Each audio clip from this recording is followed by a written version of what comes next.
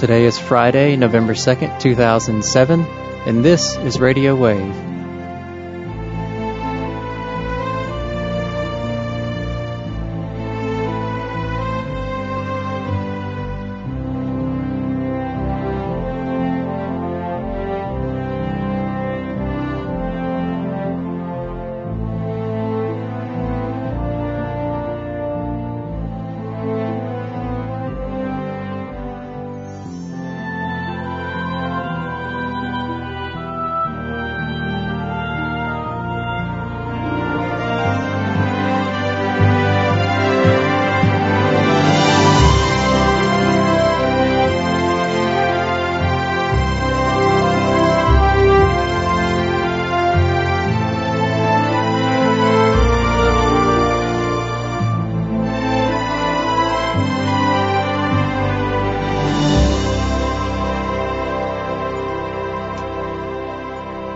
Good evening and welcome to the November 2nd, 2007 edition of Radio Wave. Our host is a friend of Medjugorje, and tonight he will be discussing the message given earlier today by Our Lady through Mirijana, and we invite you to ask the Holy Spirit to come and to anoint this broadcast tonight and to open your heart to the message that Our Lady has for you. And so we now, with great pleasure, we turn this over to a friend of Medjugorje. Well, we want to welcome everybody tonight, and we want to start off, of course, with prayer, which Our Lady asked for us to do always, and especially today. She implored us to do that. And then the Father, the Son, and the Holy Spirit, amen.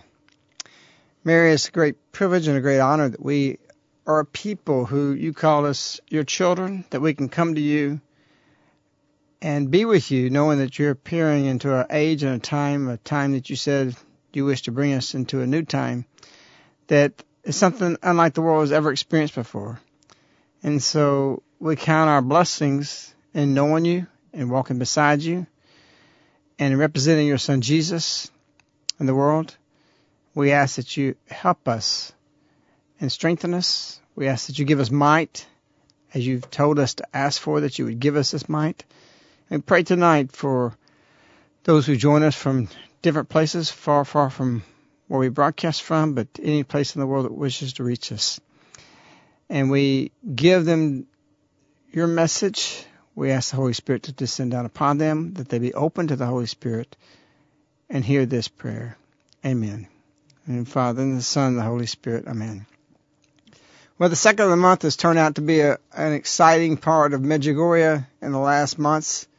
We wasn't getting the regularity out of the messages from Our Lady on the second of the month. Sometimes we'd get something, sometimes we wouldn't. But of late, Our Lady is constantly given a routine that she's followed into in the monthly message of October 2nd, which is a day that's designated for non-believers. And it's slowly coming to the heart of people who follow that it's just not for non-believers. But I would say that that's not correct, that this is a message for non-believers. And when it doesn't appear to be one for what we would think is a non-believer, we have to look at the non-belief in ourselves. Our Lady has said that there's unbelief. She says the wars of unbelief in you, your wars of unbelief. So we've been influenced by such a paganistic society and a culture that has dulled sensitivity to who God is, who Christ is, that we're all affected by unbelief. And so Our Lady's come these 26 years now to help us in our unbelief, to help us change and get rid of all unbelief in us so that we have the fullness in God and understanding who she is, God is, the Trinity. And through this, that we might come and transform all of culture. So the messages are for the culturalization, or the messages rather are to be incorporated into the culturalization of society, is to be what society is to become. And when we do that, then peace will reign, our problems will go away. Sounds simple, the way I say that, but it is simple. Our Lady is coming and saying, I want you to live a simple life. And we've complicated things, and we're so complex and so advanced in the way we want to approach every subject or issue that it's just really simple. You know, God gave 10 simple commandments. We've got thousands and thousands of laws that we don't even know of. You can get in your car, go down the road, be out 15 minutes and break 6 laws. things have gotten so, it's just like in Jesus' days when he described the Pharisees, you burden the people with the law. You can't even comply with it.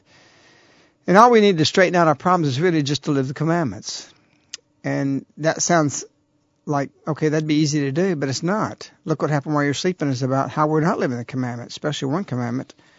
And again, I won't go into that because we're planning a 5-night series, November 11th, November 12th through the what? You can talk to the mic, Ray, yes. November 12th through the 16th. It's a Monday through a Friday.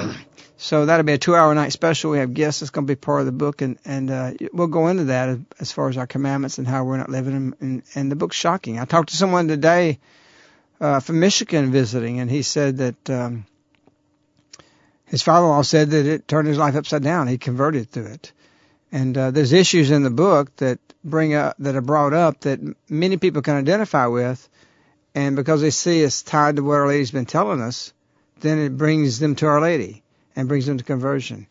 And so the messages of Our Lady are profound in that sense, and it's really our guide in today's society. And as Maria has said, that the messages today, or rather the messages, are for today's man to help him understand the Scriptures. And we say, well, why can't I pick up the Bible and read that? Well, the Bible was wrote by people of a different thinking, a different way of life, a life that we don't have. They didn't have, they had structured in life just the natural events of the day that made them walk. They didn't have Walkmans. They didn't have music playing. They had thinking. If they were alone, they thought. There wasn't nothing else left to do. Think, sing, and pray. And so their whole life was structured. If they plowed the fields, they went in a tractor with a radio. They did this walking behind, seeing the clogs busted up in the field. When they read the Scriptures, they get home that night, say, I want to change your heart as the plow busts the clogs of the field. They could relate to that in a higher way and a stronger way than we could. So the Scriptures were written by people that can relate to how they lived for centuries that we necessarily can't relate to. It's not that we can't understand what a plow and what it does, but when you live something, those words come much more to life. When you read that and then you go at work all day on a computer, your mind is tied up. It's occupied. And, of course, we have to get off work and go do exercises because we don't exercise. In days of old, people worked during the day and their mind was free. Today we don't work during the day and our mind's occupied. So there's a little time to contemplate, which means there's a little time to think. And because we don't think, we have Our Lady coming as doing, as Maria says, today's messages, or rather the messages are for today's man and how to understand the Scriptures. So Joan's with us in the studio. I'm going to let her read the message today that was given for the November 2nd day of non-believers. And I want to say some things about this message that may surprise some people. Because on the surface it's one way, but I saw it immediately as another direction. But we'll get into that after we read the message. Our Lady's November 2nd, 2007 message for non-believers. Dear children, today I call you to open your heart to the Holy Spirit and to permit Him to transform you. My children, God is the immeasurable good, and therefore, as a mother, I implore you to pray, pray, pray, fast and hope that it is possible to attain that good, because love is born of that good. The Holy Spirit will reinforce that good in you, and you will be able to call God your Father. Through this exalted love, you will sincerely come to love all people, and through God, consider them brothers and sisters. Thank you. While Our Lady was blessing, she said, On the way on which I lead you to my Son, those who represent Him walk beside me. Well, we had this message, of course, given to Mirijana, and we start our day fairly early on the 2nd of the month here at Caritas because the apparitions generally take place around 9 or 10 o'clock there, which puts us anywhere from 3 o'clock, 4 o'clock. And so we get up so we can have this for you online when most people are waking up across our land here in the United States. But this message that Our Lady gave today is shows up as this word good. Our Lady referencing good 4 times in here. And of course, what is good? We people spin and try to buy happiness, and you can't do that. You can't buy joy. You can attempt to use this as a medicine, and people in the consumerism way it's driven. It doesn't lead to good, because good is joy, and joy is God. And so Our Lady in this message is talking about that. And there's a way we look at society today, a way we look at life is not good. Everything's dark. It's really a cold society. The heart of man has grown cold. And so we need to really look and focus more on good and on God and what He wants to give us. You say, okay, there's not a lot to be positive about. Well, Our Lady knows that. And that's why she said years ago, probably in the 80s, she says, turn every negative into a positive. It's not that things aren't negative, and it's not that things aren't in a sad state. The fact that Our Lady comes for 26 years is a statement the world is very much in a crisis. And in fact, all the messages in the beginning was about that. Faith is in crisis. She repeatedly said this for the first month or two and into probably the first 6 months. It's the first word she was saying. So, yes, there is a lot of things that's wrong. Yes, there is a lot of things that's negative. And that doesn't mean we ignore that.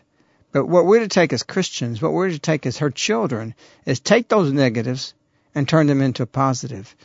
And you can see her scold us sometimes in her message, and she does it in a way that I can't do, and most of you can't do. She does it in a way that she can reprimand people and us as children, and yet it's so positive. I was with Ivanka, one of the 6 visionaries, one time on her anniversary apparition after 1985, when she no longer saw Our Lady on a daily basis. And Ivanka, during the apparition, I was basically shoulder to shoulder. I was pressed to her because there were so many people in the room. But Ivanka would look at Our Lady, and she would she shrugged her shoulders up, and she tilted her head sideways and did her bottom lip a little bit out. And I couldn't figure out what she was doing, and then she did it again, and she did it like 7, 8 times in a row. And then that period of apparition passed. Only later did I find out that Our Lady was correcting her about something that previous year she needed correction on. And it didn't devastate Ivanka, but you could tell she was corrected and like, yes, I did this, or I messed up. And but it was such a positive way that Our Lady did that. And on a human level, most of the time, we're never capable of that. And I admit I'm not necessarily that way. But Our Lady brings this, and she highlights this good, this measure of good, an immeasurable good. And who is good but God? There's nothing good you will ever do, because good is a grace, and that comes from God. And you can't create grace. So where does grace come from? Except from God. And if God's good, then we need to recognize that good and incorporate that good into our heart.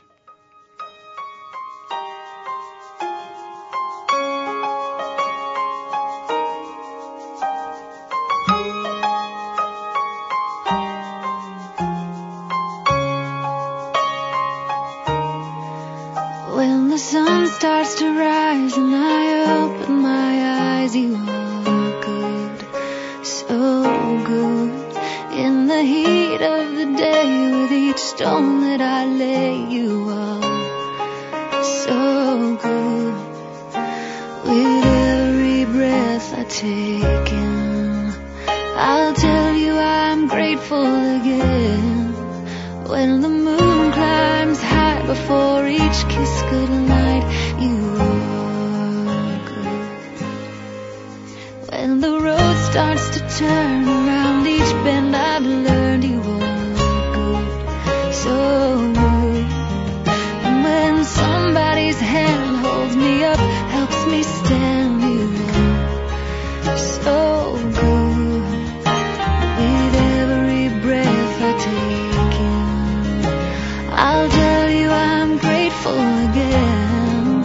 'Cause it's more than enough just to know I am loved and you are good. So how can I thank you? What can I bring? What can these poor hands lay at the feet of a king? I'll sing you a love song. It's all that I have to tell you I'm grateful for holding my life in your hand. When it's dark and it's cold and I can't feel my soul, you are so good. When the world has gone grey and the rain's here to stay, you are still good. So with every breath I take in, I'll tell you I'm grateful again. And the storm may swell, even then it is well, and you are good. So how can I thank you? What can I bring? What can these poor hands lay at the feet of the King? I'll sing you this love song. It's all that I have to tell you I'm grateful for holding my life in your hands. I'll sing you a love song. It's all that I have to tell you I'm grateful for holding my life in your hands. You are holding my life in your hands.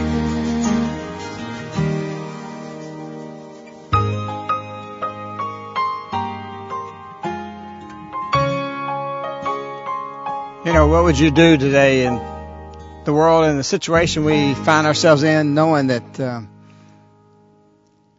so much has happened and so radically the world has changed just in a few years, that if Our Lady wasn't with us? And Our Lady's, pointing us to God the Father in a way that for us to be grateful.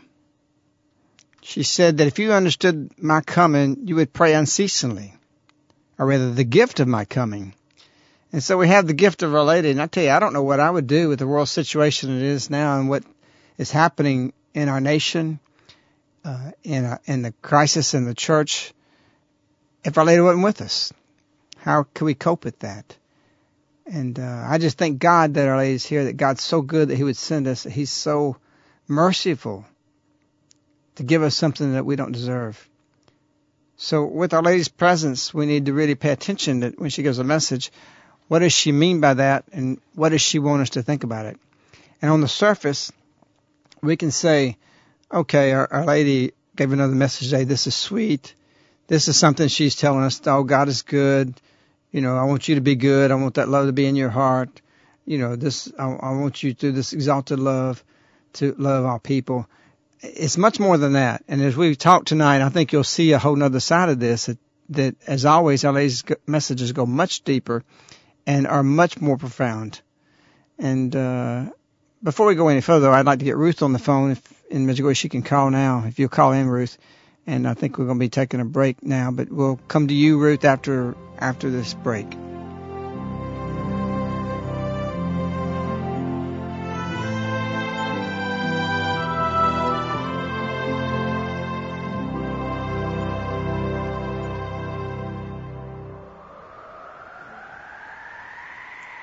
This year, why not visit the village that is changing the entire world? Medjugorje. Think about it. If you could combine every single event for the past 26 years that occurred in Washington, D.C., New York, Paris, London, and every other place in the world, it would be dwarfed by the event of one single day in Medjugorje. The Blessed Mother, Mary, Mother of Christ, comes to the earth, blesses the whole world with her presence, and speaks to heal a broken world with advising words, which she says are conveyed directly from God. You can be a part of one of the most important events in the history of creation. Pilgrimage to Medjugorje, and you will obtain everything and more of what your heart longs for. Call 205-672-2000, extension 218.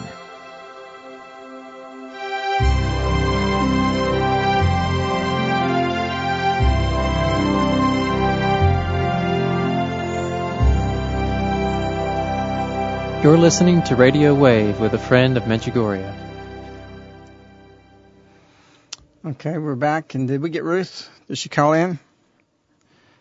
Ruth, we're waiting on you to call us, so you can call us, okay? I know it's probably 3:30, 4 o'clock in the morning. So she's on. Ruth, you there? I'm here. Okay. I didn't know if you could hear me. So how was things in Medjugorje this morning at Mirijana's apparition? It was very busy and very crowded, but it was nice. There were probably, I would say, at least 4,000 to 5,000 people that were inside and outside the surrounding building. And, what I've noticed actually in the last couple of apparitions, at least because I've been more on the outside, is that the people there tend to be more in a spirit of prayer and preparation.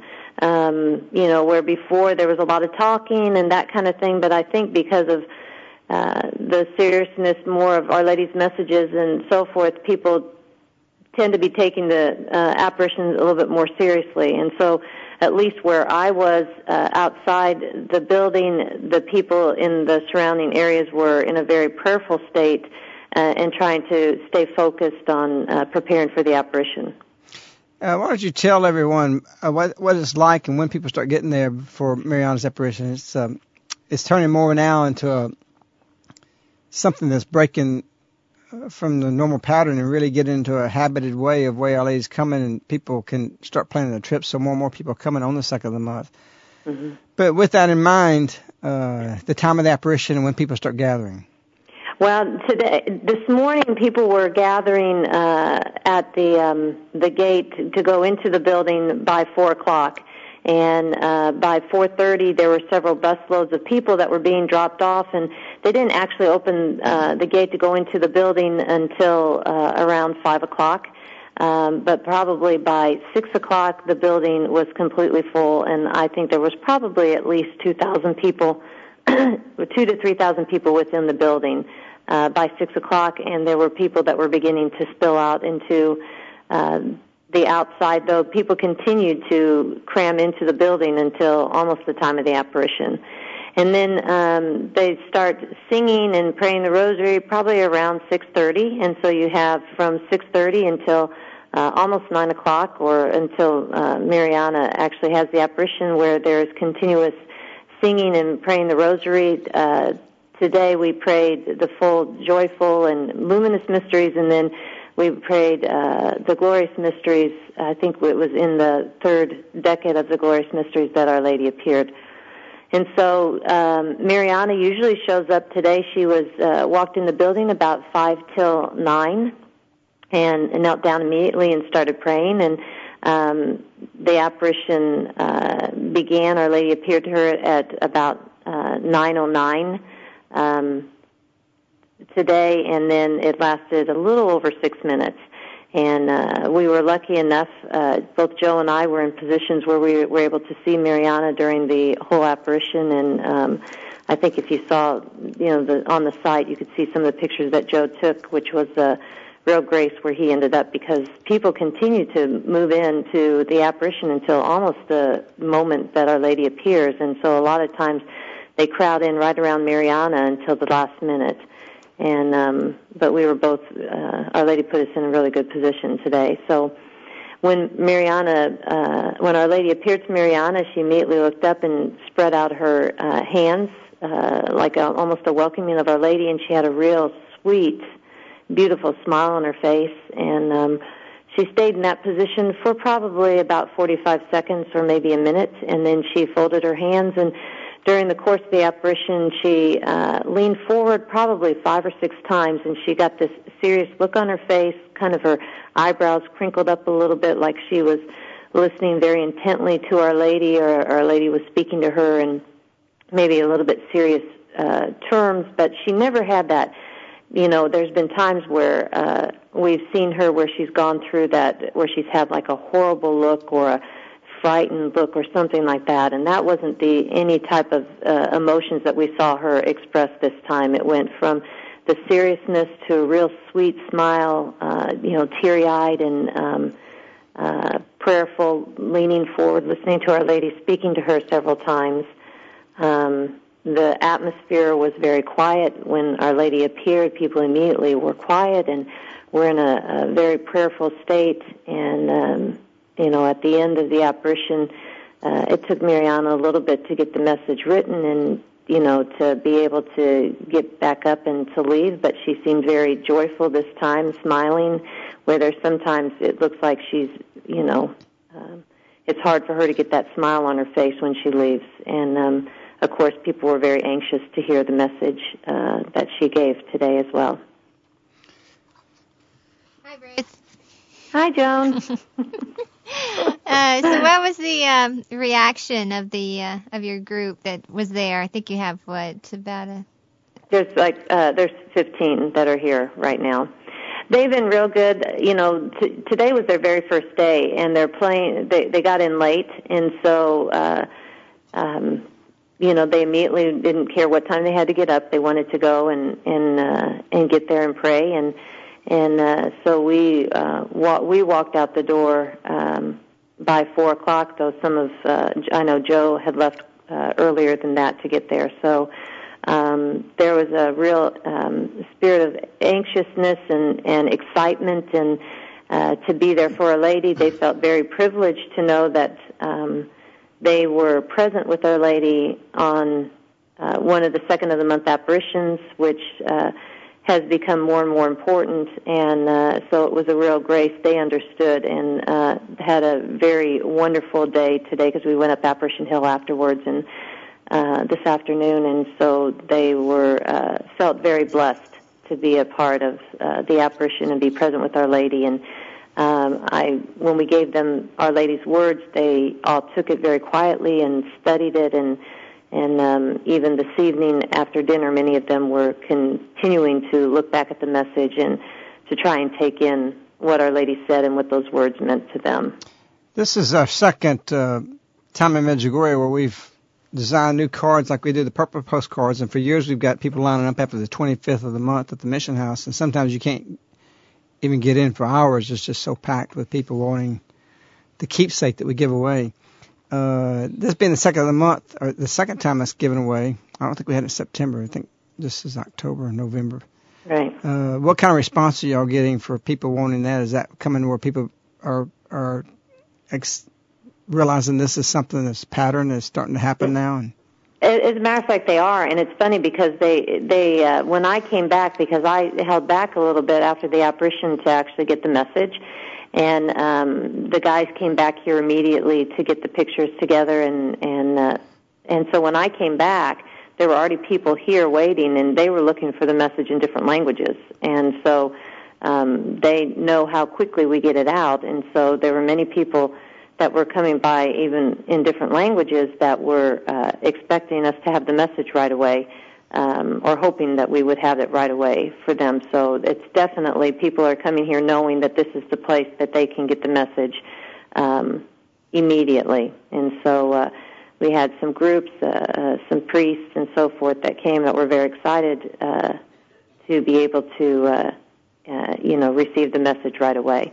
One priest came by, he's French, and he just gave a homily about, a retreat, about and his whole focus was God the Father. So he couldn't believe it when he got the message, and there were many people in the retreat that came up to him afterwards and said, how did you know Our Lady was going to talk about that?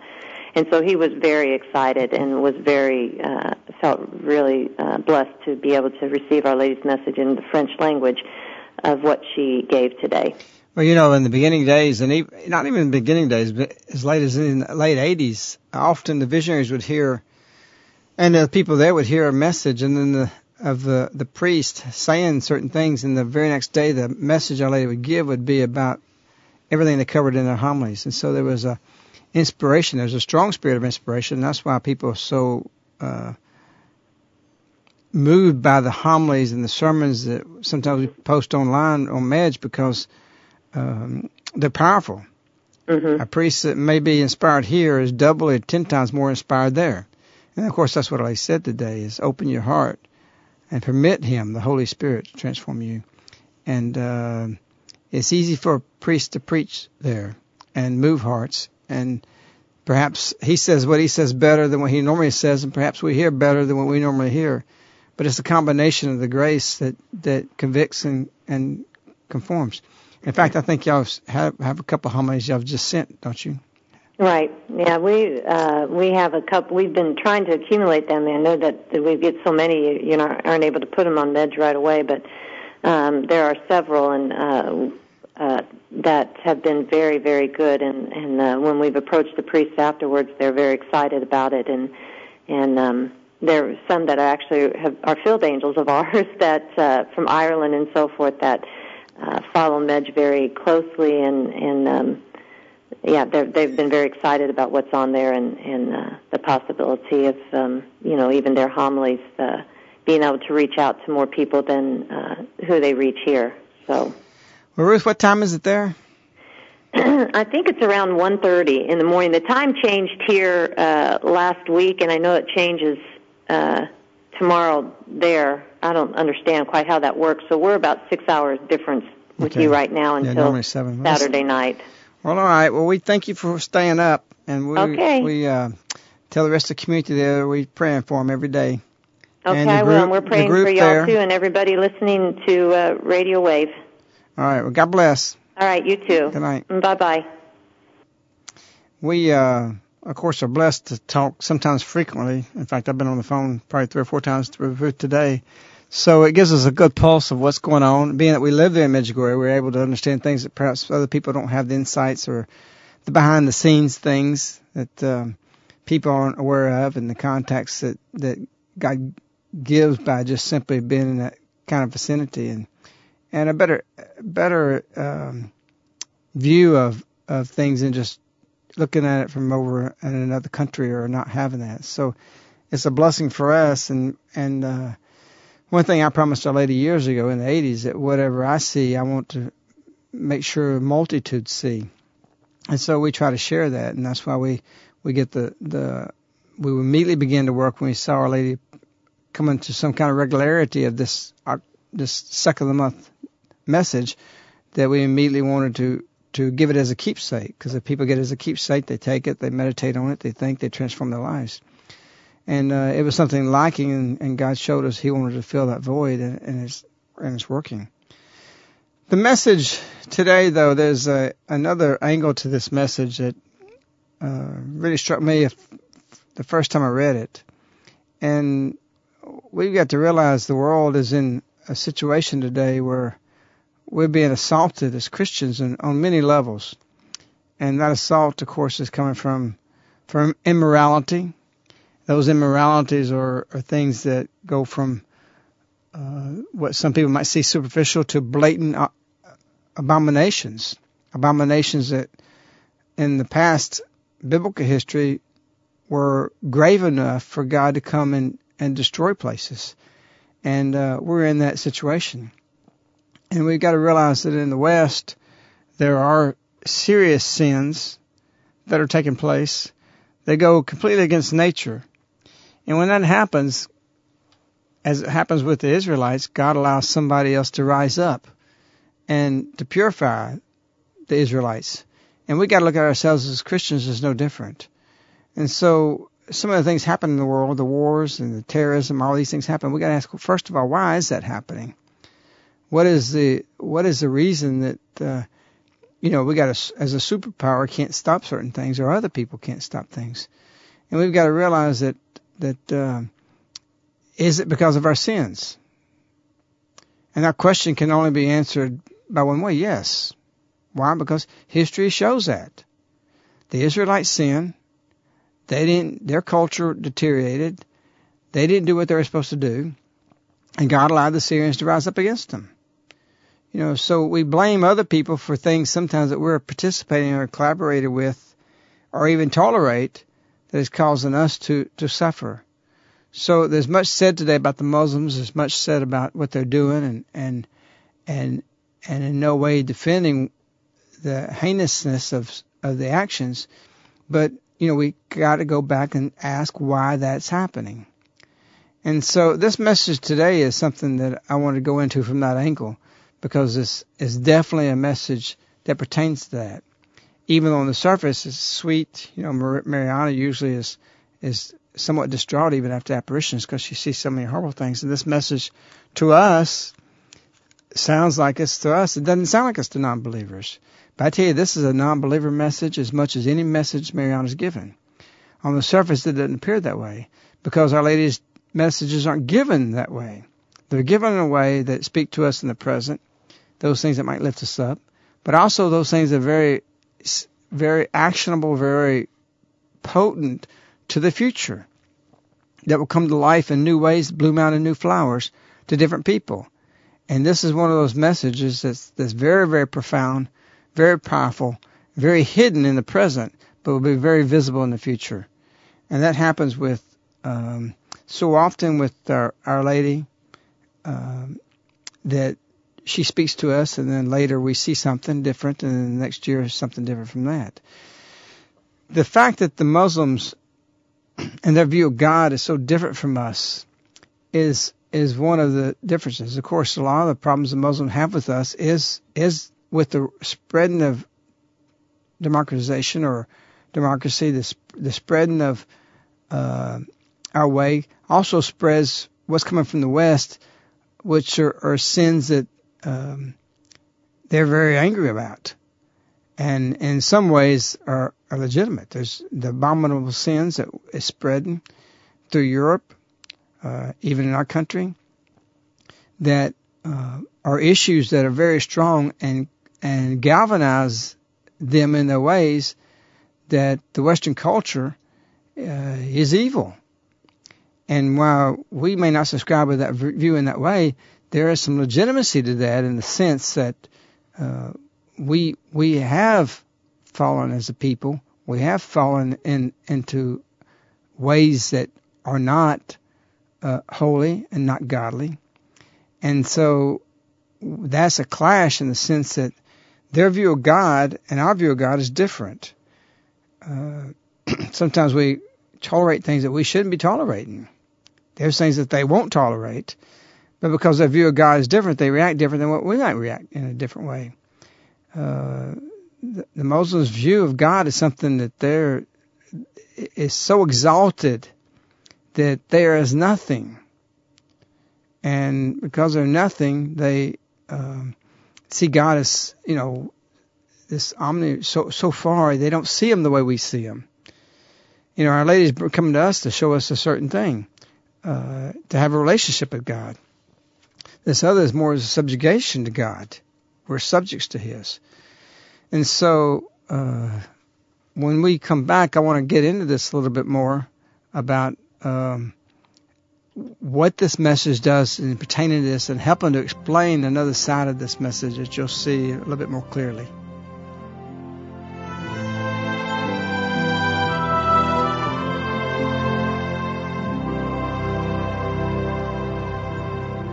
As a parent, are you worried about what kind of society your children will live in? Do we really have a choice in the next election?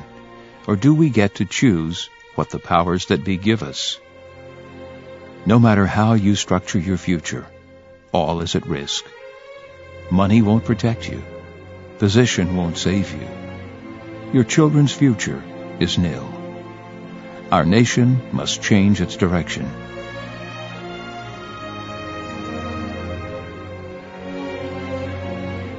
But what is stopping it? You are. It all depends on you. If you wonder how can that be, you won't after reading Look What Happened While You Were Sleeping. A couldn't-put-it-down book, thrilling, motivating, edge-of-the-seat reading that will change the way you live and change this nation. Order on MEJ.com or at your local bookstore. Or call in the U.S. 205-672-2000.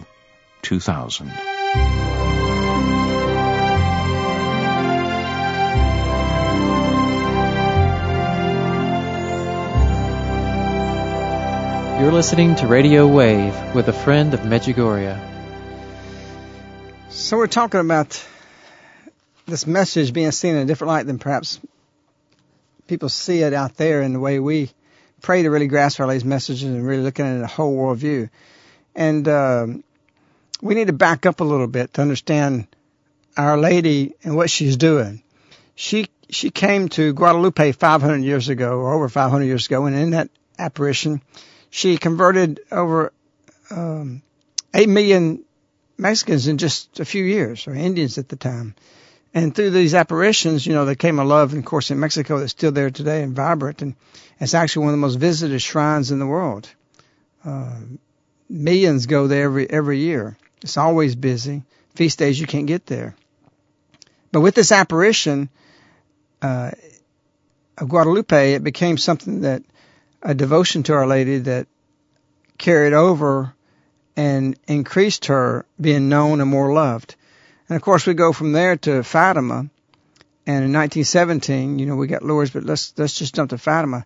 You have these apparitions, and actually it wasn't 1917, it was a little bit earlier than that. But in these apparitions, we have Our Lady becoming more known and loved. If you back up a little bit from there and go back to Ruderbach, Paris, where the miraculous medal was given, Our Lady actually said, wear it on your neck. She wanted it to be seen. Why? Because she wanted miracles attached to that. And she wanted people, or rather perhaps we should better say, God wanted people to recognize Mary for who she was and to grow in devotion to her. All that was preparation, even Guadalupe, for Medjugorje today. How is that? Because she had to build up a people, a following, an honor of the people to be able to lead us to what she's doing at this moment. And so we go from Guadalupe to Fatima to what it is Our Lady is doing now to the world and what she calls us to. And when you start adding these things up, it's this way. We got, if in June, this past June, Our Lady says God's desires for the conversion of the entire world. How's that going to happen? Well, if you've got a domino that you set up on one side of the table and a domino on the other side of the table, and you push the domino over, nothing's going to happen because that domino doesn't connect to the next domino. There's no way to knock that down and touch that. And so Our Lady's building this. The next domino is Guadalupe. The next domino is Fatima. The next domino is things Our Lady's doing in Medjugorje. Other dominoes between that domino and the other, which that far domino is the Muslims. How does Our Lady touch them? Well, Muhammad in the Quran has the Virgin Mary listed as the greatest woman who ever existed. Her being was so important that he put it above his own daughter. Muhammad's children all died except one. And that one daughter who lived, her name was Fatima. How is it that Our Lady appears in Fatima, Portugal, and this name is there, the daughter of Muhammad? And Muhammad said, the Virgin Mary is the greatest woman who ever existed above his own daughter even.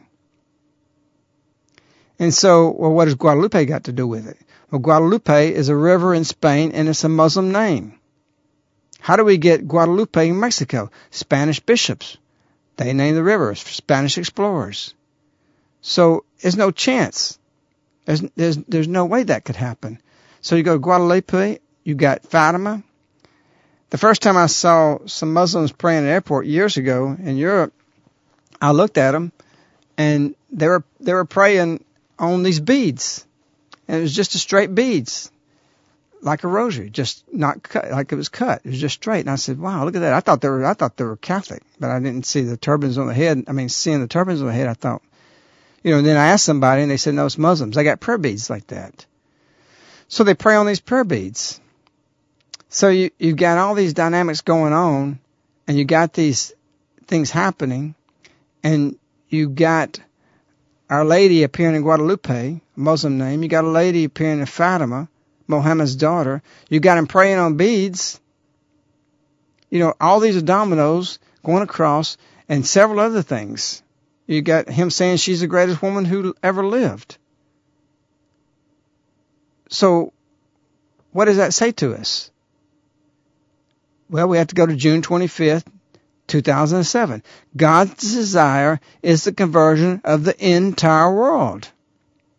Where are some of the greatest problems? Where's some of the most difficulties coming from today? And what does Our Lady says? She wants us to change the heart of our brother. Our Lady said that she says, I want you to love your Muslim brothers, your Serbian Orthodox brothers. That's what she called them. And so we're confronted with a situation today that's easy. There's so much hatred coming to us as Christians that we don't understand the situation as it really is, and what in the long haul and the overview of what Our Lady is doing and what is her plan. What is her plan? The conversion of the entire world. Muslims, the conversion. People say, well, we shouldn't do that. We shouldn't mention that. Baloney. Jesus said that I call you to go to the ends of the earth. To do what? To convert everybody. Bring them Jesus.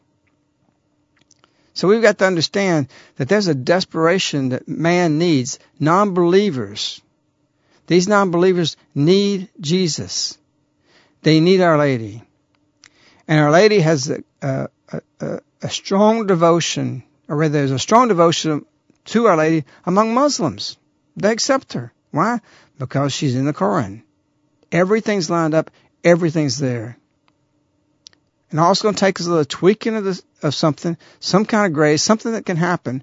And that little bead they pray, they just tie the ends up and they got a rosary. Everything's there. This message today, Our Lady says, "Dear children, today I call you to open your hearts to the Holy Spirit and permit Him to transform you. My children." That's a key word in this whole message. Why? Because Muslims look at us as dogs, or looks at themselves as dogs compared to God. And we're infidels and we're blasphemous because as God's height and where He's exalted of is this great awesome, important being, the greatest being there is, the only God there is, we say that we're His children. How can a dog be a children of God? See, you blaspheme. That's what they say. They see that as blasphemy. But here, as Our Lady says, my children, God is immeasurably good, and therefore, as a mother, for us to sit there and say Jesus is our brother is a problem. A big, big problem. Because if we're dogs, and Jesus is God as we claim, as Christians, and we, including the Muslims, see themselves as a dog in that way compared to God, and Jesus is God, and we say He's a brother, then we're blaspheming. He's a dog. We can't do that. And we're infidels for doing that. That's how that's seen. So here it is, Our Lady says, I'm your mother. As a mother, that's her words. Quote, today, this message, as a mother. You go down further in the message, Our Lady says, God, your Father. Incredible. They honor Mary. They have devotion to her. They're going to see this message in the future when something happens that sparks or tweaks their heart toward conversion. She's the mother. God's a Father. And then we have Our Lady sitting there telling us to love all people through God and consider them your brother and sister. That's uncharacteristic. When I saw brother and sister, that bothered me this morning because Our Lady's not PC. She's not politically correct. Why does she put that in there? I had to pray. Mary, show me why you put this there. Because as a mother, God is your father and your brother and your sister. The family. We're children of God. The family. This is the message for the Muslims in the future. She gives a whole structure of the family, how God is our Father. Not something so harsh and so demanding and so difficult to understand in relationships. She says, through this exalted love. She didn't say through this exalted duty or through this exalted God that we are so subjected to, that we're slaves to. Through this exalted love, you will sincerely come to love all people, and through God, consider them brothers and sisters. The Muslims are desperate for Jesus. They need that. They have honor to Our Lady. She's threading this through. These are all the threads that connect. It's there. You look at this. Through God is the immeasurably good. Therefore, as a mother, I implore you to pray, fast, and hope that it is possible to attain that good, because love is born of that good. God is good. He's not a God that's ready to strike the earth with lightning or with fire. The Holy Spirit will enforce that good in you, and you'll be able to call God your Father. Who's going to call God their Father? Who doesn't call God their Father? Non-believers. Who are non-believers? Muslims don't believe. Yes, they believe in God. Yes, they believe in Allah. But they don't believe in God the Father, because that would be blasphemous.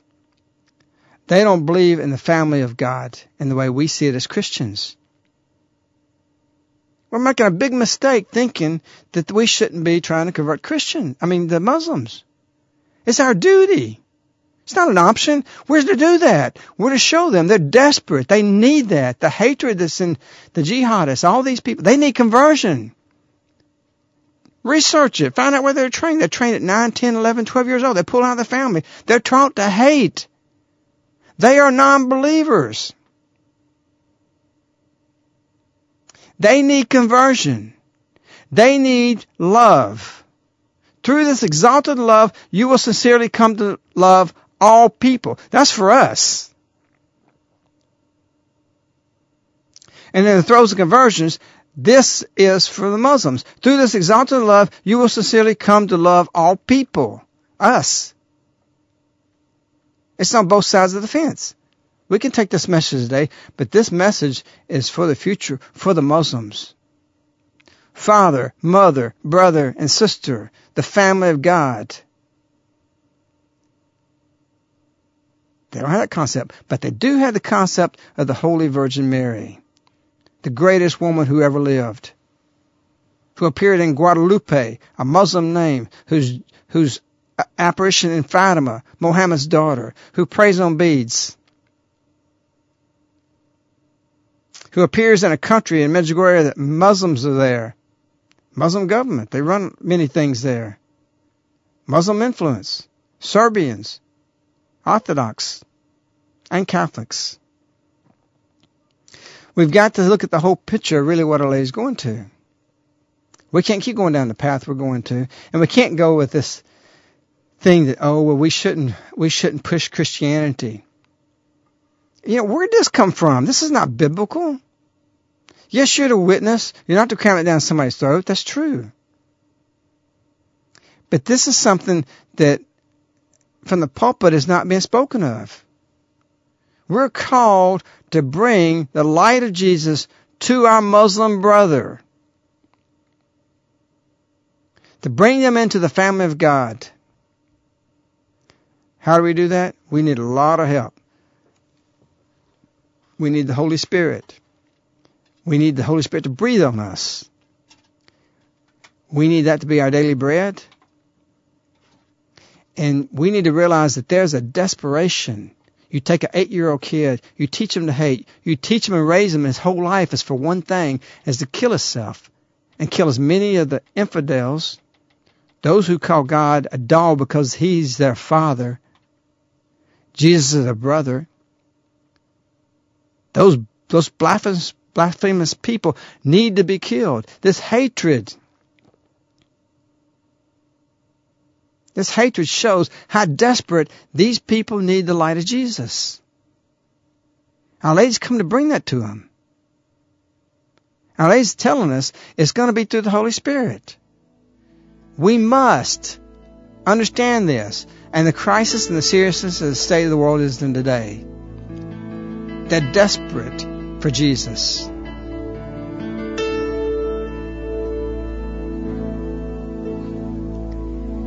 This is the air I breathe. This is the air I breathe. Your holy presence living in me.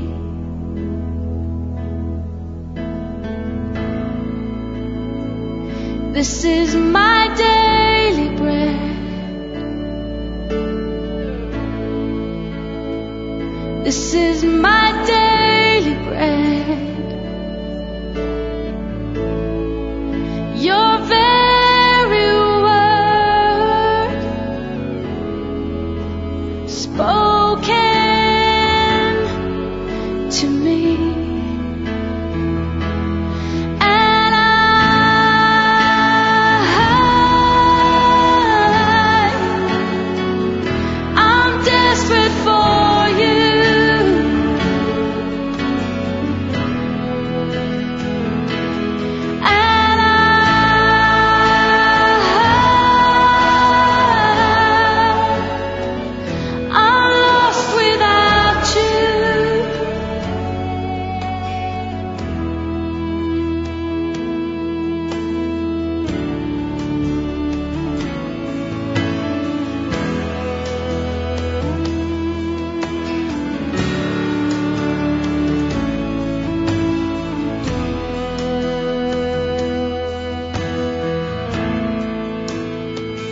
This is the air I breathe. This is the air I breathe. Your holy presence living in me.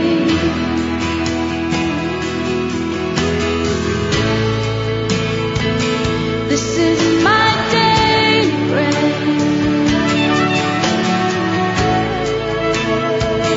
This is my daily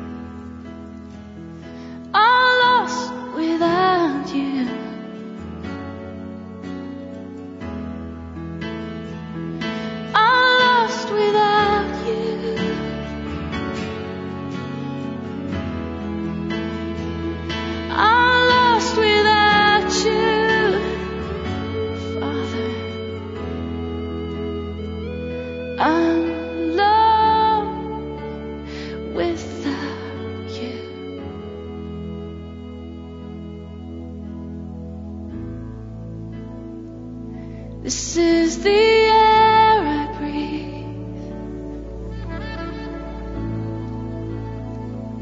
This is the air I breathe.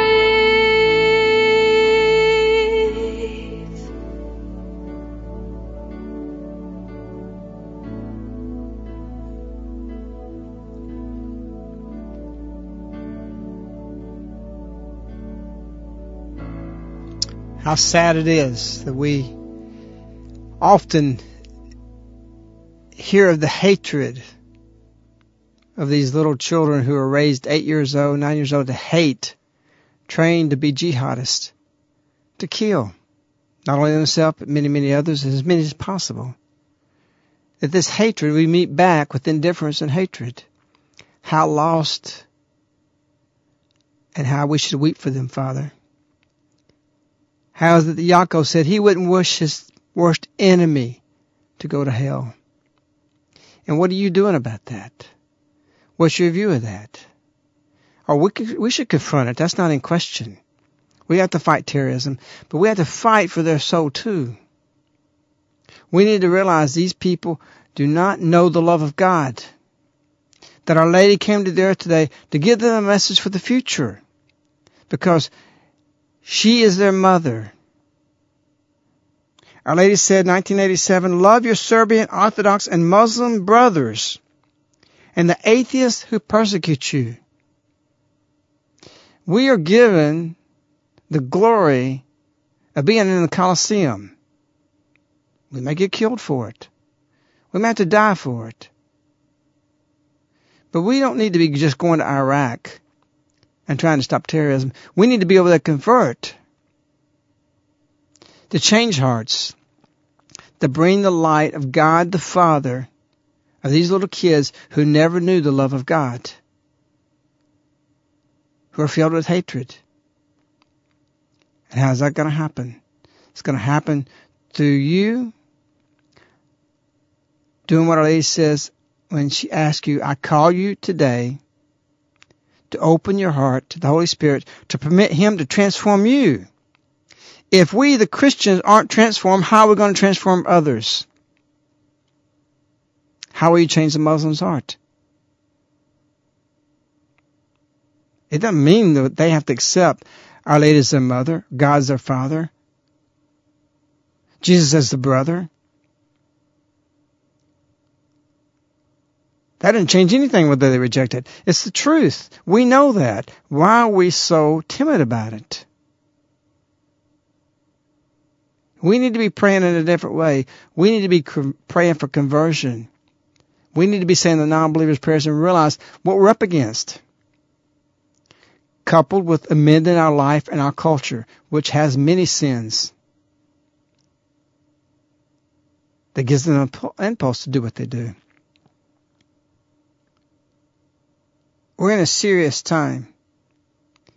We're in a serious time of living the fullness of Christianity.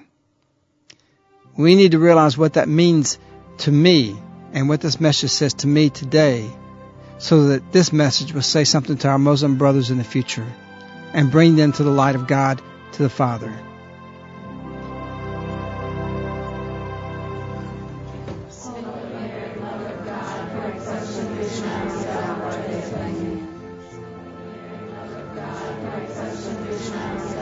We invite you to an experience of a lifetime. Come to the 5-day annual retreat, December 8th through 12th, of reconciling ourselves, our families, and our nation back to God. It will not only recharge you, but change your life. America was given a beautiful gift on Thanksgiving Day, November 24th, 1988. The Virgin Mary appeared in an open field, consecrating the spot by her heavenly visitation. Today Our Lady appeared and she was very happy when she came. She announced through the Medjugorje visionary, Maria Linetti, she was here to help us, and she would intercede for you to God with all your intentions. Experience Our Lady. Experience retreat. Experience Christmas.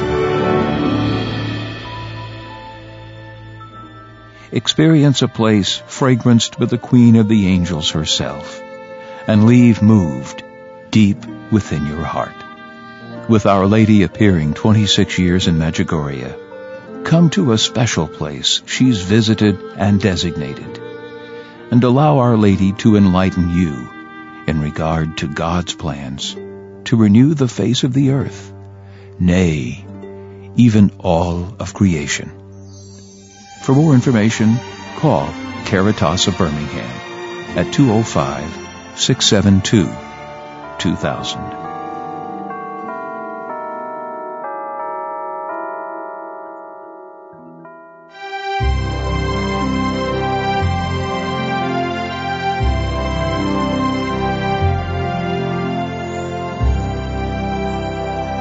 You're listening to Radio Wave with a friend of Medjugorje. You know, there was a controversy in the beginning days of Medjugorje in 1985-84. There was a room full of Catholics and one Orthodox, and there was actually a Catholic there with a sick child, and there was an Orthodox there with a sick child. And Our Lady, they both came to pray for a cure. And the Orthodox was cured, and the Catholic child wasn't. And this upset the Catholics. And even the priest, they were troubled by this and asked about it. And Our Lady told them this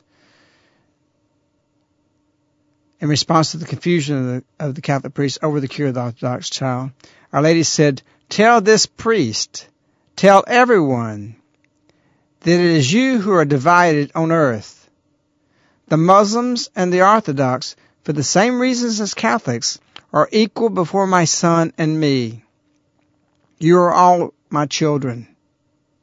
Certainly, all religions are not equal, but all men are equal before God. It does not suffice to belong to the Catholic Church to be saved, but it is necessary to respect the commandments of God and following one's conscience.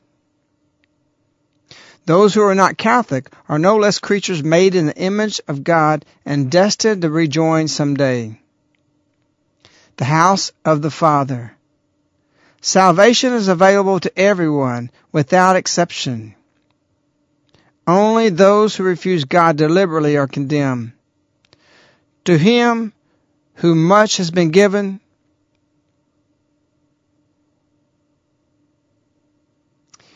to him who much is given little, little will be asked for. To whomever has been given much, very much will be required. It is God alone, in his infinite justice, who determines the degree of responsibility and pronounces judgment. We carry a heavy responsibility as Christians. We've been assigned to convert all non-believers with first the witness of our life, not beating people over the head with you're going to be this or by force, but by conviction of living holiness, conviction of living the life we're supposed to live. I dare say the view many Muslims have of us is that walking in our beliefs and the commandments is a weak one. So our house has to get in order first. And so we see a dual purpose message given today. For me, for you, and for many Muslims in the future. How can I say that? I say that with authority. The authority that Guadalupe is the Muslim name, Fatima, the beads they pray, what Our Lady said in Medjugorje, what Muhammad said about the Virgin Mary. It's there. The dominoes are set. There's going to be sweeping conversion of the entire world, all Muslims, all non-believers. And first of all, who needs to be Christianized the most is us as Christians. We need to wake up and see the incredible, encompassing plan Our Lady has for all of us today. And as first, it's her own house that needs straightening up. I've got to change. I've got to become different. I've got to walk a different direction. I've got to grow in holiness. This is certainly a real exciting message that we're hearing tonight about conversion, us individually and others, especially speaking about the Muslims in particular. But something that you wrote a number of years ago, a book called Quietism, so there was something in there that I was reading that struck me in a very strong, profound way in light of this message. And you were just mentioning earlier about God wants to have this relationship with us, and that we are dying to have this relationship with God, and in particular the Muslims as the example. And I was just going to read real briefly something that you had written that's very applicable to the message that we're hearing tonight. And you start off with the message of June 25th, 1997, where you say, when true friendship with God is realized, no storm can destroy it. That was quoting Our Lady. And then you begin by saying, once we begin a true friendship with God, we are ready to stand for Him. In His name, devoid of quietism, the question then arises, so what can I do? I'm just one person. I'm nobody. True, we are all nobodies. To top it off, we are sinners, weak men with weak faith. We here in the community are the first to profess this. But God is somebody, and we are His children. And Mary is somebody, and she is our mother. And Christ is somebody, and we are His brothers. Though we are nothing, we're in the family of God. We therefore must live like it. Now, after establishing who we are, we ask the question, what can I do? I'm just one person. But now, because I'm somebody, because I belong to a family who is somebody, and then you go on to say it was just one person that removed prayer, that was adopted into Satan's family, that removed prayer from school. It was one person that got the Ten Commandments removed out of the Alabama Capitol Rotunda. It was one person whose name was used to start worldwide abortions on a legal basis. And then you go on to say, but there's bigger people, like you bring up the example of Mother Teresa. And then you go on to say, we do not have to be known to change the world. We have to be Christian and put forth every action to Christianize what is not Christian. And that was a very powerful words that struck me earlier when I was reading that in light of this message. And a writing from about 2 years ago where you spoke about the Ukrainians, how they saved their nation, and it started with a spiritual revival. You said that the people had to get over this psychology of non-involvement. And maybe you want to speak a little bit about that in light of this message. I think I remember, sometimes I remember different things I penned that really felt the fire of the Holy Spirit inspire me what I said. And this came up. I remember where I was when I even wrote this. And it so often does when you really feel the impulse of God enlighten you about something. And we're nobody. We're nothing. You know, that's the first thing we got to look. But what makes us somebody is because we are in the family of God. But that also gives us a great responsibility to whom much is given, much is expected. You know, so what kind of judgments was some of these people who's indoctrinated, you know, to kill when they didn't even have a conscious, properly formed conscience? We don't know. We don't know what the judgment would be. It's a heinous act. That's not justified. It's wrong, you know, and we need to take whatever action is to stop that. That's not in question. I'm for that. And all Christians should be for that. At the same time, we still can't make judgment on how a God deemed that. When you take a 4-year-old indoctrinated and train him physically when he's 8 years old and go on, we don't know. So what is our view? Our view is to not be complacent, not to do nothing. You know, if a soldier's listening to this tonight in Iraq or tomorrow when this can be streamed, then you should be trying to figure out how you can evangelize.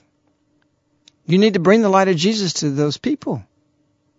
You know, this is the open door to the Middle East. First time we can bring the Bible in a place and do something. And as a Christian, and many of our soldiers there are Christian, they've got a responsibility. Because Jesus gave them a command to do that. Go to the ends of the earth. People can criticize Christopher Columbus. They can condemn him. They say he came here for this. Christopher Columbus had in his diary that he felt the impulse by the power of the Holy Spirit to bring Jesus the light.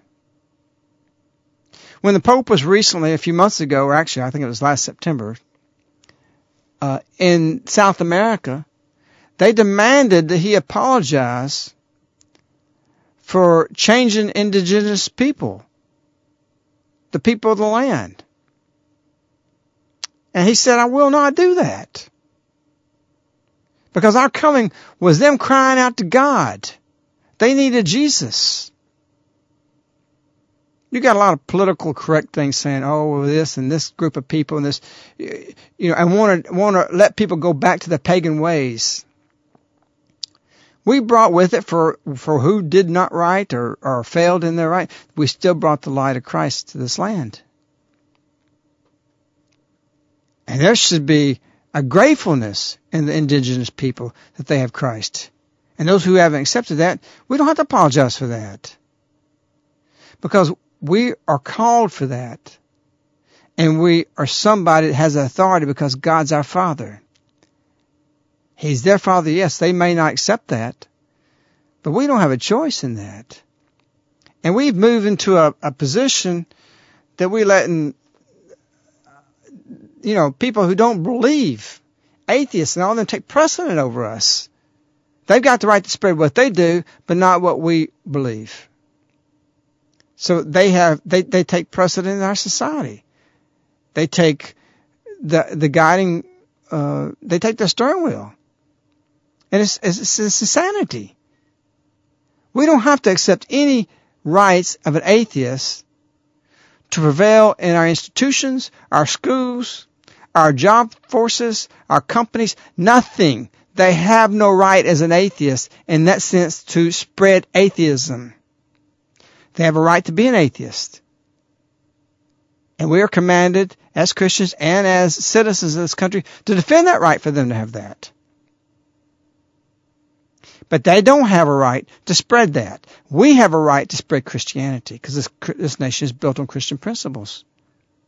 This country serves in our law as its basis the principles of Christ, not atheist. The atheist is going to fare much better underneath Christian government and Christian law, or laws based in Christianity and the principles of Christ, than he would underneath an atheist-based law. And they all knew that for the first 125 years. Nobody even atheists wouldn't dare challenge that. We'll get into some of that when we do a 5-part series on Look What Happened While You're Sleeping. We'll cover that ground. But in regards to your question, we can't sit complacent. And if there's any time we need to evangelize, it's right now. And we need to evangelize now not because we want to spread our faith or we want to have increase our numbers. We don't have a choice. The best way to evangelize is changing yourself first. Remember Paul when he was blinded, converted. Jesus said, he heard a voice, why do you persecute me? He converted, but you know what he did for the next 8 years? Nothing. Nothing but learn how to be a Christian, and possibly 11 years according to the scriptures. Why? Because Paul didn't know what it meant to be a Christian. He had a reborn experience, but he had to learn what it was to be Christian, what it was to live that Christianity. So yes, our first step is to learn the message, to reconvert, to see what is the authentic Christ that needs to be in us. Not one that we want in a human way or to fit our needs and to fit what we want, but what is the true Christ? And our lady said that today. She said right at the end of her message, or right after the message, while Our Lady was blessing, she said, on the way of which I lead you to my son. There it is. You got the father, the mother, the brother, the sister, and now she even puts in it, my son. Who is my? Referring to. I is the Virgin Mary. The Muslims honor her. Those who represent him walk beside me.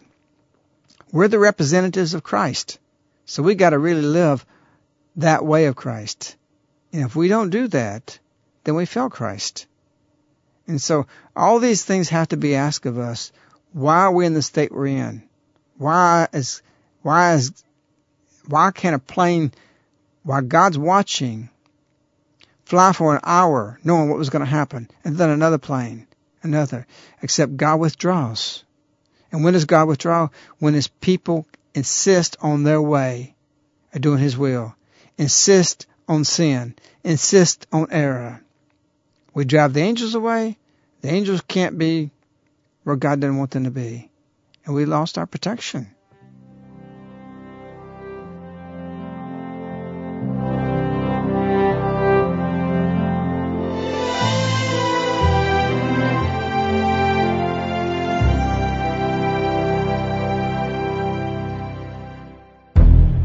What if Our Lady hadn't appeared in 1981? We know Our Lady, had she not come and appeared to these visionaries, she revealed that the world would have destroyed itself.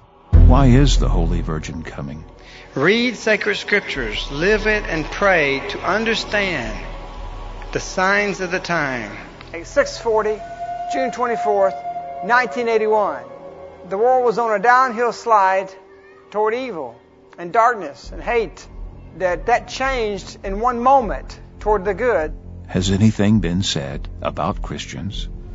There's many Christians in the world. But also she gave a message that said there's many Christians living as the pagans. They live pagan Christianity. With 26 years of daily apparitions, do we know if there is some kind of plan? It's her words saying, I want to use you.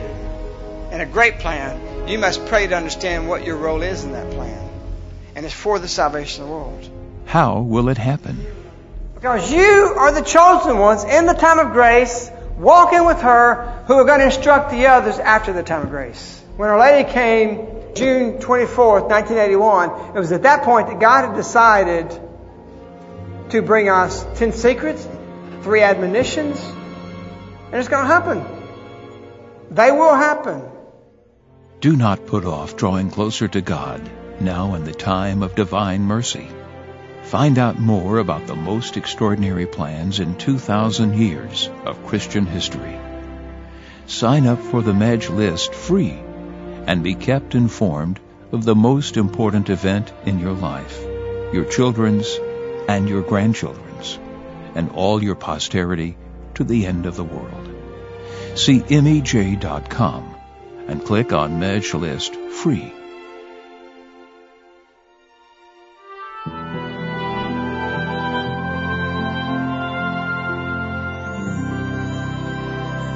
You're listening to Radio Wave with a friend of Medjugorje.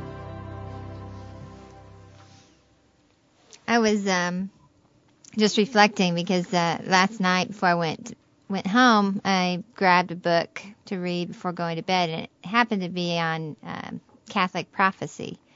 It kind of was a book written in 1970, but the author had spent most of his life gathering different prophecies that saints and popes and different revelations that had come to them.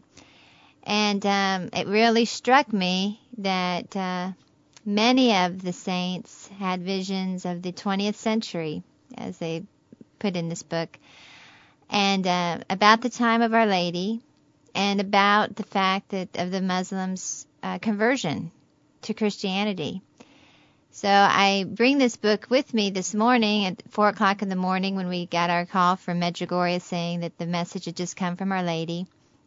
And there's times that we're working, and then there's some time that we're waiting, and I brought this book to kind of keep reading during those periods of time of waiting for you writing or whatever the holdups may be. And here, the very topic of our discussion tonight is everything that I read in this book, and I find that really not such a coincidence. As often Our Lady, as she said, bring this message up many times, that God speaks to us in many ways through man and nature and many things. But as you've been speaking, I've had just a lot of images of, the Muslims in the first time in Iraq where they got to vote, and their purple thumbs that they would show in their pictures, and the joy and jubilation that we all felt at them discovering this path of freedom, and the struggles that they're enduring now, but where it's leading them, and that it's truly an exciting thing to contemplate. It's it does bring joy to think of the good that's coming to them in the future. And that, we do tend to think about so often the bad thing that is coming, the pain and the suffering and those chastisements that await us. But on the other side of that is the conversion, the massive conversions that are going to take place. And I remember a story that you had told often when Maria came to visit you in your home back in 1988. And everybody had gone to bed at night, and it was just you and Maria up, and you always look for those opportunities to kind of take advantage of that quiet time and get a little bit more information, if you can squeeze it out of them, about the chastisements. And you had a discussion with Maria.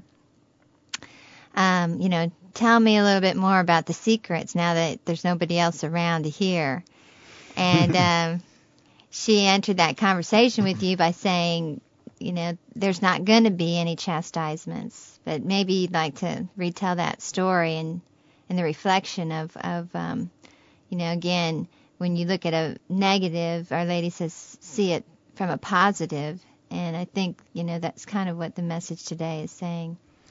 Well, Maria was saying there won't be any chastisements. And I said, well, see, this is some of the controversy in Medjugorje. Mirijana says there will be, and you said there won't be. She says there won't be. I said, how can you say that? And she said, well, it's not going to be that way. And so she went on to explain how some people are storing food and they're doing this, and how wrong all this is, that you shouldn't be preparing for that or thinking in that term. But anyway, through the course of our conversation and going through covering a lot of ground in her explaining her position, I began to understand what she meant. And for somebody like Padre Pio, who suffered the wounds of Christ, he was in pain. He suffered. If you're a non-believer, you don't believe in God, you're an atheist, and you have a car wreck or in a car wreck, and you suffer pains, you're suffering pain in a pure form of just pain. There's nowhere else you can go. You just have pain. What are you going to turn to? You don't believe in God, so you don't turn to Him. You don't offer it to nothing. You don't sacrifice. To you, it's just useless. It's purely something of a chastisement. And so Maria, after explaining it, I understood what she was saying, that Padre Pio didn't run around and say, oh, look at my hands, look at my feet, I'm chastised. He accepted the suffering because of what? The same principles of what Christ showed us, that he was suffering for a purpose. His suffering was for the conversion of sinners and for winning graces for the people. He never looked at it, he was chastised. And that really was a revelation for me, late that night, that however we suffer, when we suffer, whatever we're going to be suffering for, whatever comes in the admonitions, is there's a purpose to that. But if you're a non-believer, it's going to be chastisement. It's suffering for the sake of suffering. For God is purpose, and it won't be a chastisement to me. No more than Padre Pio could run around saying, I'm being chastised. He valued 2 Peter, I think it's 2 Peter says, take joy when you've been given suffering, because you've been given a measure of mine. So that's the understanding. It's the perspective of it. But also in this book you were talking about, that a future prophecy, there is a lot, and maybe we'll get into it in our Look What Happened While You're Sleeping series of which I think is going to be a very exciting series. I think you should tell all your friends to tune in, because it's going to be one night after another, and building on a whole segment of things in Our Lady's messages and ways, and people that aren't even connected to Our Lady's messages. But in there, we may elaborate a little bit more on the secrets and things that we've learned through the years, and our understanding, our perspective on it. Because the warning is not going to be something, it's warned. The warning is going to be something that you would prefer death just before the warning, even though the warning is not going to kill you or anything like that. It's going to be that severe. But that's just to give you a little bit of insight. I won't go into that again. We'll wait for the 5-part series. I think we need to understand that we are in a situation where sometimes one visionary says one thing, one says the other, and we see the same thing about in the scriptures. One of the gospel writers says one thing, but his perspective is another. You can have 4 people on a street corner, each standing on a corner, and a plane crash right into a car in the middle of it, and all of them are going to give you a different stories. And even some will say, no, that's not what happened. We've seen this because of the message, and that's dealing with language. And then human language is expressed and understood in the way you're educated, your cultural, your way you were raised in your family. All these perspectives are different. So we have some differences in the way the visionaries express the same thing. While Maria says it's not going to be chastisement, and Mirijana was saying that the secrets are going to be, horrible. So that hopefully explains a little bit of that. But I think we realize too that we're a world that has broken the heart of God. The fact that something should have already happened, the fact that Our Lady revealed that the world would have destroyed itself had she not come, is God, He's running after us. I mean, here it is, this God, He's chasing us. And we've left Him. We've hurt Him. We've offended Him. We've repeatedly turned away from Him, saying, oh yeah, we'll do your will. I heard a preacher talking today, and he had a little snippet that came on for like 60 seconds, and he says, okay, God, I'll flip this coin heads or tails if I'm going to go feed the hungry like I promised you, or I would go to the football game since I got these 2 tickets. Then he says, okay, this time if it's tails, I'll go and feed the people and instead of using these tickets. And he went on like 3 or 4 different times. He kept flipping this, and then, okay, God, you show me this if this is going to happen. Anyway, the storyline is that everybody's willing to do the will of God as long as it goes with their will. And if it don't, they're going, well, let me do this again. Okay, you show me this, God. And so we're guilty of this. We're guilty of doing the will of God as long as it's our will. And when it's not our will, it doesn't serve our purpose. And so we're all guilty of this, and yet here it is, God's running after us, after He so often broke His heart, and taking us as His Son, the sons of all non-believers, sons of God, God the Father. We need His forgiveness.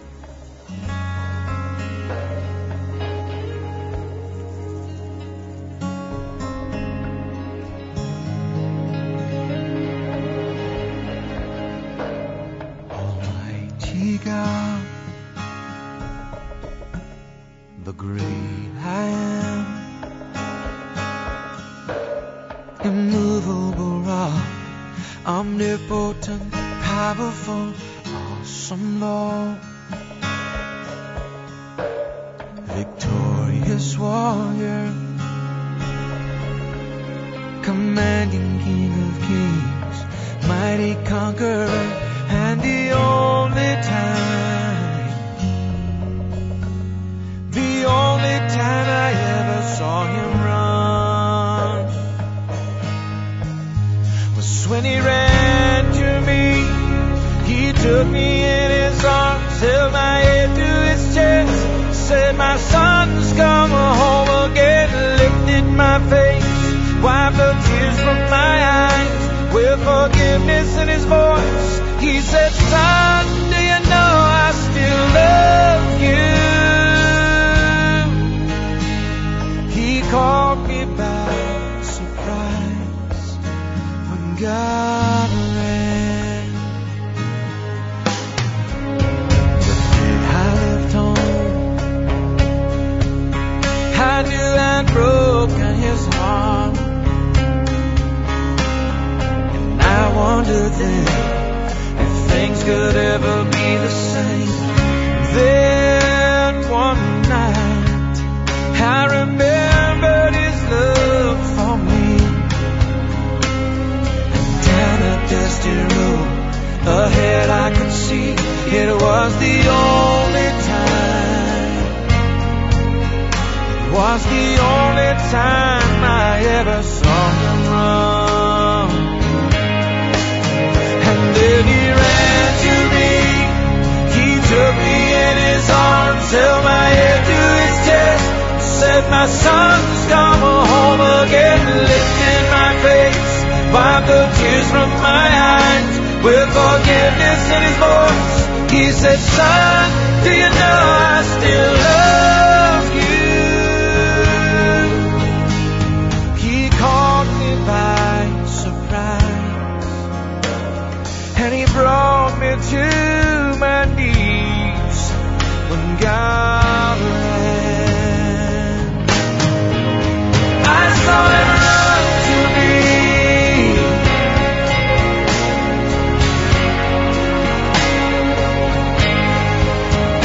I was so ashamed, all alone and so far away. But now I know that he's been waiting for this day. I saw him run to me. He took me in his arms, held my head to his chest, and said, my son's come home again, lifted my face, wiped the tears from my eyes, with forgiveness in his voice. I felt his love for me again. He ran to me. He touched me in his arms, held my head to his chest. He said, my son's come home again, lifted my face, wiped the tears from my eyes, with forgiveness in his voice.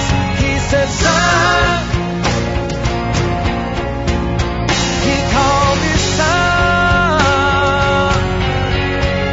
He said, son, do you know I still love you? He ran to me when we got away. I saw him run to me, and I ran to him when we got away. When God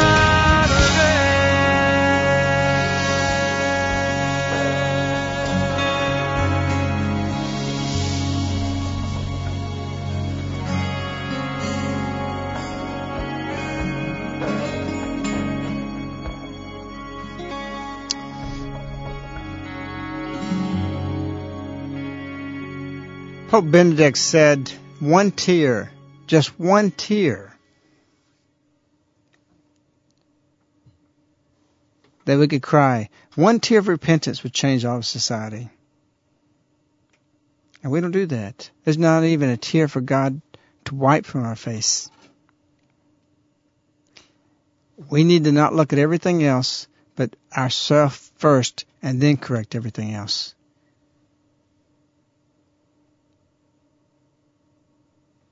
Everybody says God's so far away, so much is happening.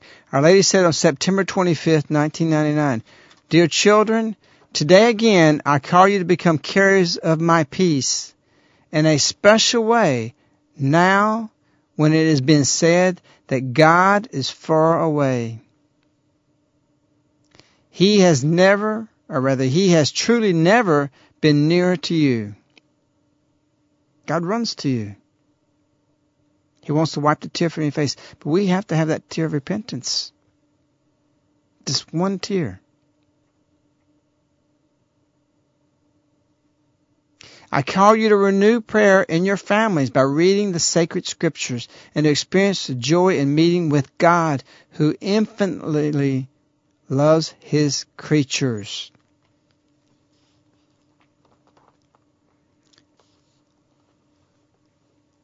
How is it that so much hatred can bring people to kill themselves in the name of a God who's so exalted, so far away, that there's no understanding of his love?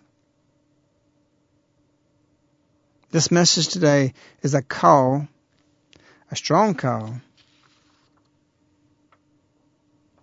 of the family of God, mother, father, brother, sister, son, It's incredible.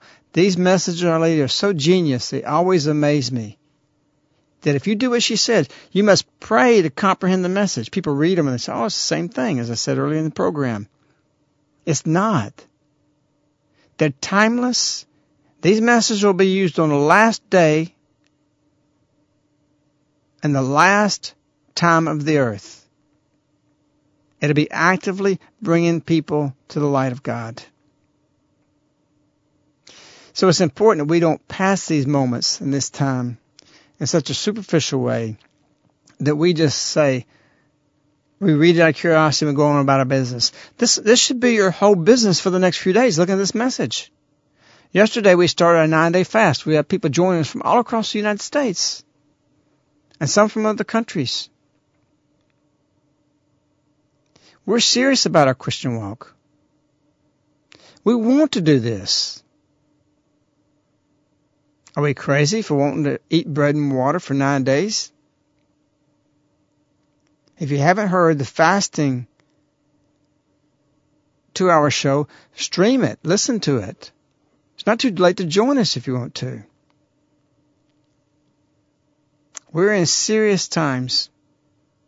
And sometimes a message such as today looks not so serious until you really enter into it with prayer and let it unfold to you what it's really saying. It's beautiful. I tell you, there will be Muslims in the future who will see this message and read it and grasp and understand and convert.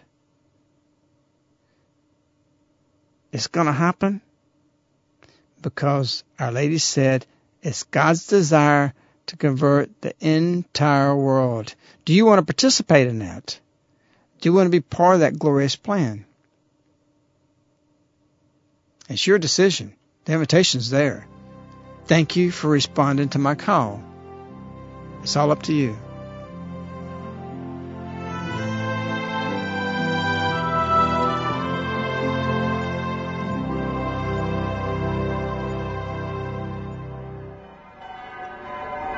Caritas views the pilgrimages we offer as one of our most important ministries. Those of you who have traveled with us over the past 22 years know that our experience gives you the best environment to allow you to experience the true Medjugorje. Our first and primary concern is for you to return home with a wonderful encounter with Our Lady, who will lead you to an encounter with God. There are many paths to choose in going to Medjugorje. Our prayer, with God's grace, is to direct you on the best path in your quest for a beautiful pilgrimage. Many have told us that our pilgrimages have been the best retreat of their lives. This is our prayer and desire for all who accompany us. My experience here has been profound, and I can't put it into words. It's like a prayer boot camp. Caritas has truly put their hearts into this trip, and it's made all the difference in the world. For the most profound experience of your life, call Caritas at 205-672-2000, extension 218.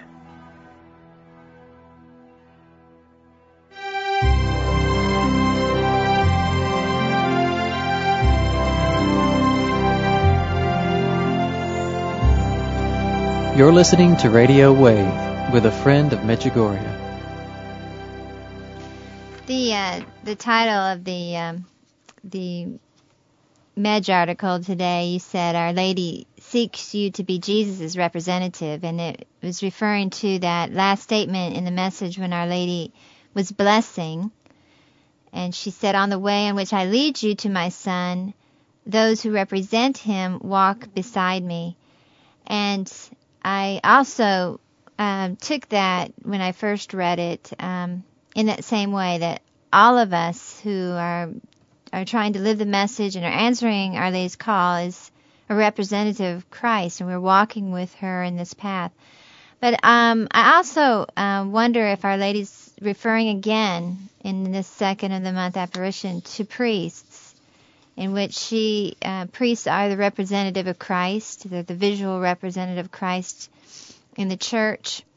And almost as if she again is inviting priests to walk this way with her, encouraging them to have belief in the apparitions and walking this path with her. I don't know if you had that thought when you read the message at all. Well, as I've always said, these messages always are multi-purposed, that they speak in different ways to different people about different things. And of course, there is a pattern of Our Lady adding something about priests for the last several months. And there's no question Our Lady said once that pray for the visit. I don't know if the word was visit, but pray for the visit of my son in your home country. And it was a dual message. Of course, Jesus she wants in your country, but also it was about John Paul, and because she referred to him. And so, this is, if you're a priest, this is for you. But also, we need to realize this is the first time in the history of the church that we have something that's a break from the path of heaven, and that the church before was renewed through orders or through a priest or through something like that.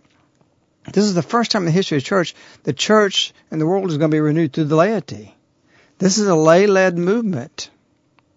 John Paul said several years ago that the laity is and lay communities are the ones that's going to renew the church.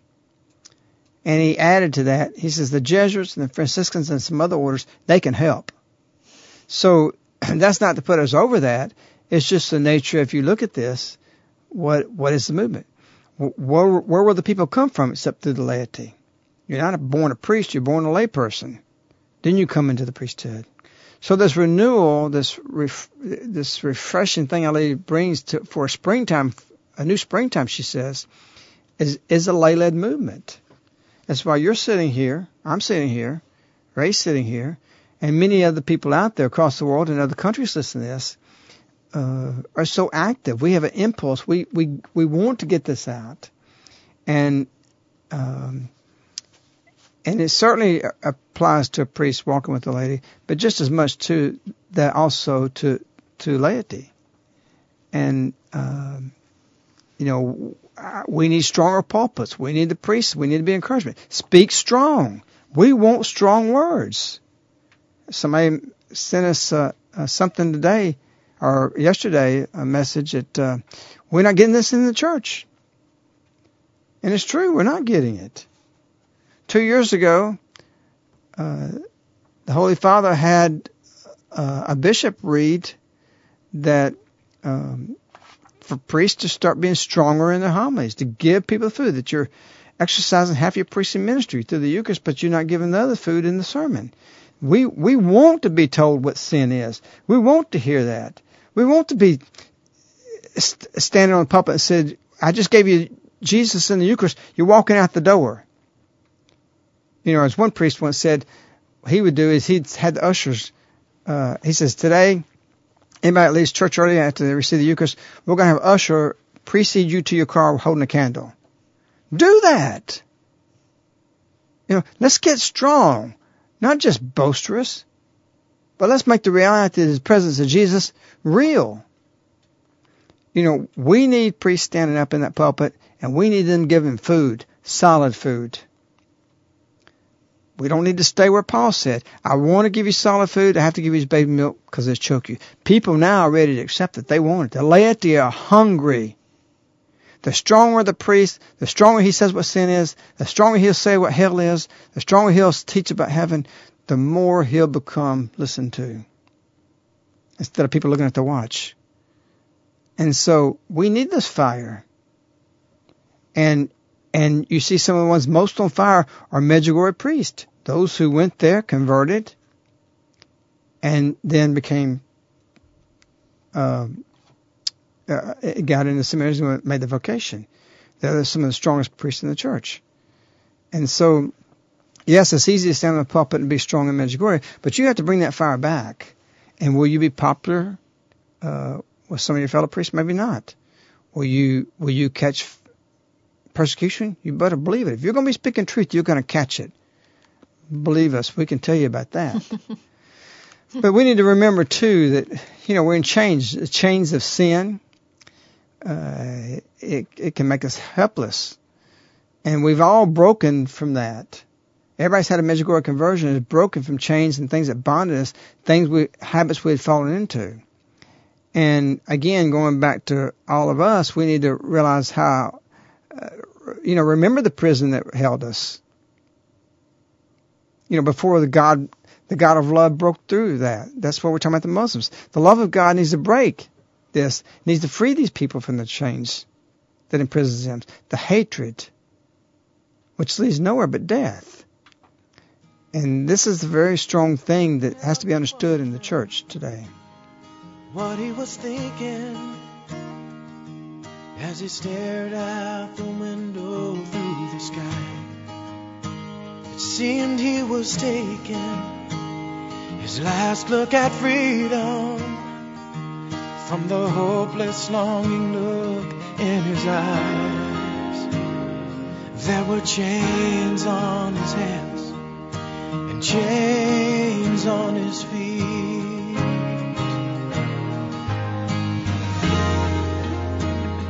And as I passed him by, the thought came to me.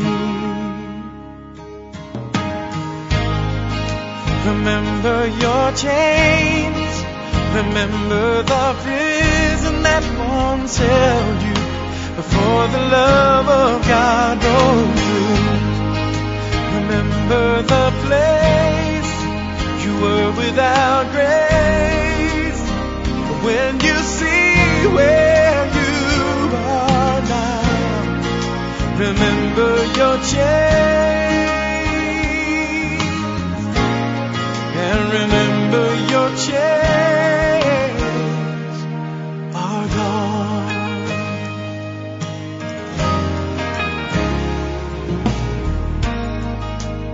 There's no one more thankful to sit at the table than the one who best remembers hunger's pain. And no heart loves greater than the one that is able to recall the time when all it knew was shame. The wings of forgiveness can take us to heights we've never seen.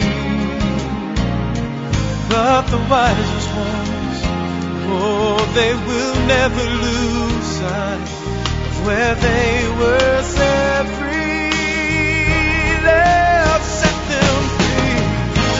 So remember your chains, remember the prison that once held you before the love of God broke through. Remember the place you were without grace. When you see where you are now, remember your chains, and remember your chains are gone.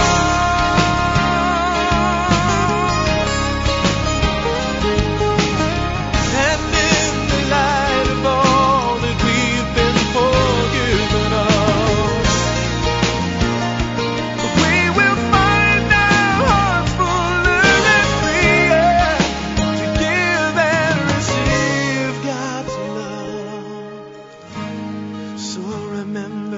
chains, remember the prison that once held you before the love of God broke through. Remember the place you were without grace. When you see where you are now, remember your chains.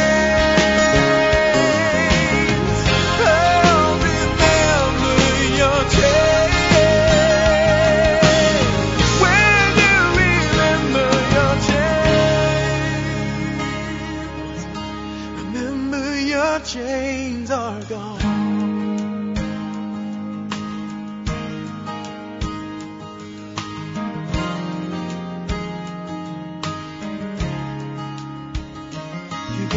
remember your chains.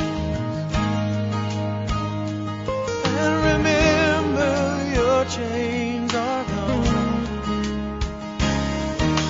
Imagine what your life would be if Jesus had not set you free. Remember your chains are gone. Remember all that once held you before the love of God broke through. Remember your chains, and remember your chains are gone. Oh, you gotta remember your chains, and remember that your chains are gone.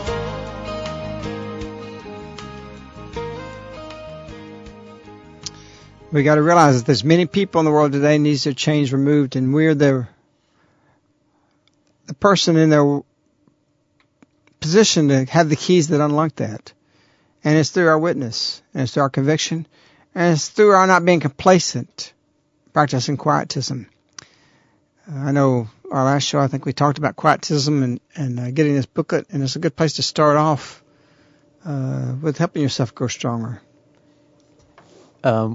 Yeah, certainly that the booklet Quietism is available in the Medjmart. If you go to medj.com, that's MEJ.com, on the left-hand menu, you will see Medjmart there, and there's a link there that says click here to enter the Medjmart, and it's underneath the booklets by a friend of Medjugorje, and that name of that booklet again is Quietism. And this broadcast will be available tomorrow. It'll be available for download first thing tomorrow morning, and it will be available for streaming. It's usually by mid-morning or so, but we encourage you to spread this to everyone you know. Spread this broadcast. We're hearing from people from the UK, United Arab Emirates. We just had a lady from Japan just sent us a letter saying that you don't know what this means to me. So we encourage you to get out of the psychology of non-involvement and to get into the psychology of involvement, of bringing others bringing Our Lady to others, bringing others to Our Lady. And so one way of doing that is by spreading this broadcast. And then also, again, mark your calendars for November 12th through the 16th. That's a Monday through a Friday. And that program will begin at 7 p.m. each night, 7 p.m. Central Time each night. And that's the Look What Happened While You Were Sleeping series. There'll be special guests along with a friend of Medjugorje to discuss the writing and everything that's contained in Look What Happened While You Were Sleeping. And now that we just have a few minutes left, I think a friend of Medjugorje had a few words to say. Well, I'd really like to end our program and reread the message. I think it's an important message to see into it, that it speaks to us, and yet look at it from the angle of the future and what's going to happen in the world, and what Our Lady's setting up again from Guadalupe to Medjugorje. Dear children, today I call you to open your heart to the Holy Spirit and to permit Him to transform you. My children, God is the measurable good, and therefore, as a mother, I implore you to pray, pray, pray. Fast and hope that it is possible to attain that good, because love is born of that good. The Holy Spirit will enforce the good in you, and you will be able to call God your Father. Through this exalted love, you will sincerely come to love all people, and through God, consider them brothers and sisters. Thank you. So the Holy Spirit will enforce the good in you, and you'll be able to call God your Father. Because so many people can't do that today, especially as we discussed on the program, the Muslims. They actually worship the same God we do. They have the same 10 Commandments we do. They're one of the 3 monolithic religions. We have a lot that are comparable things. But one thing we don't have is God as a Father, and they don't have that understanding. And Our Lady says the Holy Spirit will reinforce the good, and you will be able to call God your Father. An incredible message for the future. And we should not be complacent nor timid about bringing the light of Jesus to these people through love. So we have this second of the month today, a great grace. We will again be talking to you again when we get ready to broadcast for Look What Happened While You're Sleeping. And we wish tonight that you would, if you haven't joined our fast and you're thinking about it, you could look up on Medj a little bit about it and prepare for that. And again, we are working with hotels to post them for Maria's visit here at Caritas next July 1st to the 5th. You'll want to get here on the 30th, the day before. Start planning for that. You want to book your hotels now. And again, you can read about that on Medj and go from there. We'd like to wish to you tonight, Our Lady. We want you to know that we will be praying for you. We love you, and we ask that you pray for our mission and help us to fulfill all that God is asking of us, and we will do the same for you. We want to say goodbye to our community in Medjugorje tonight. God bless you.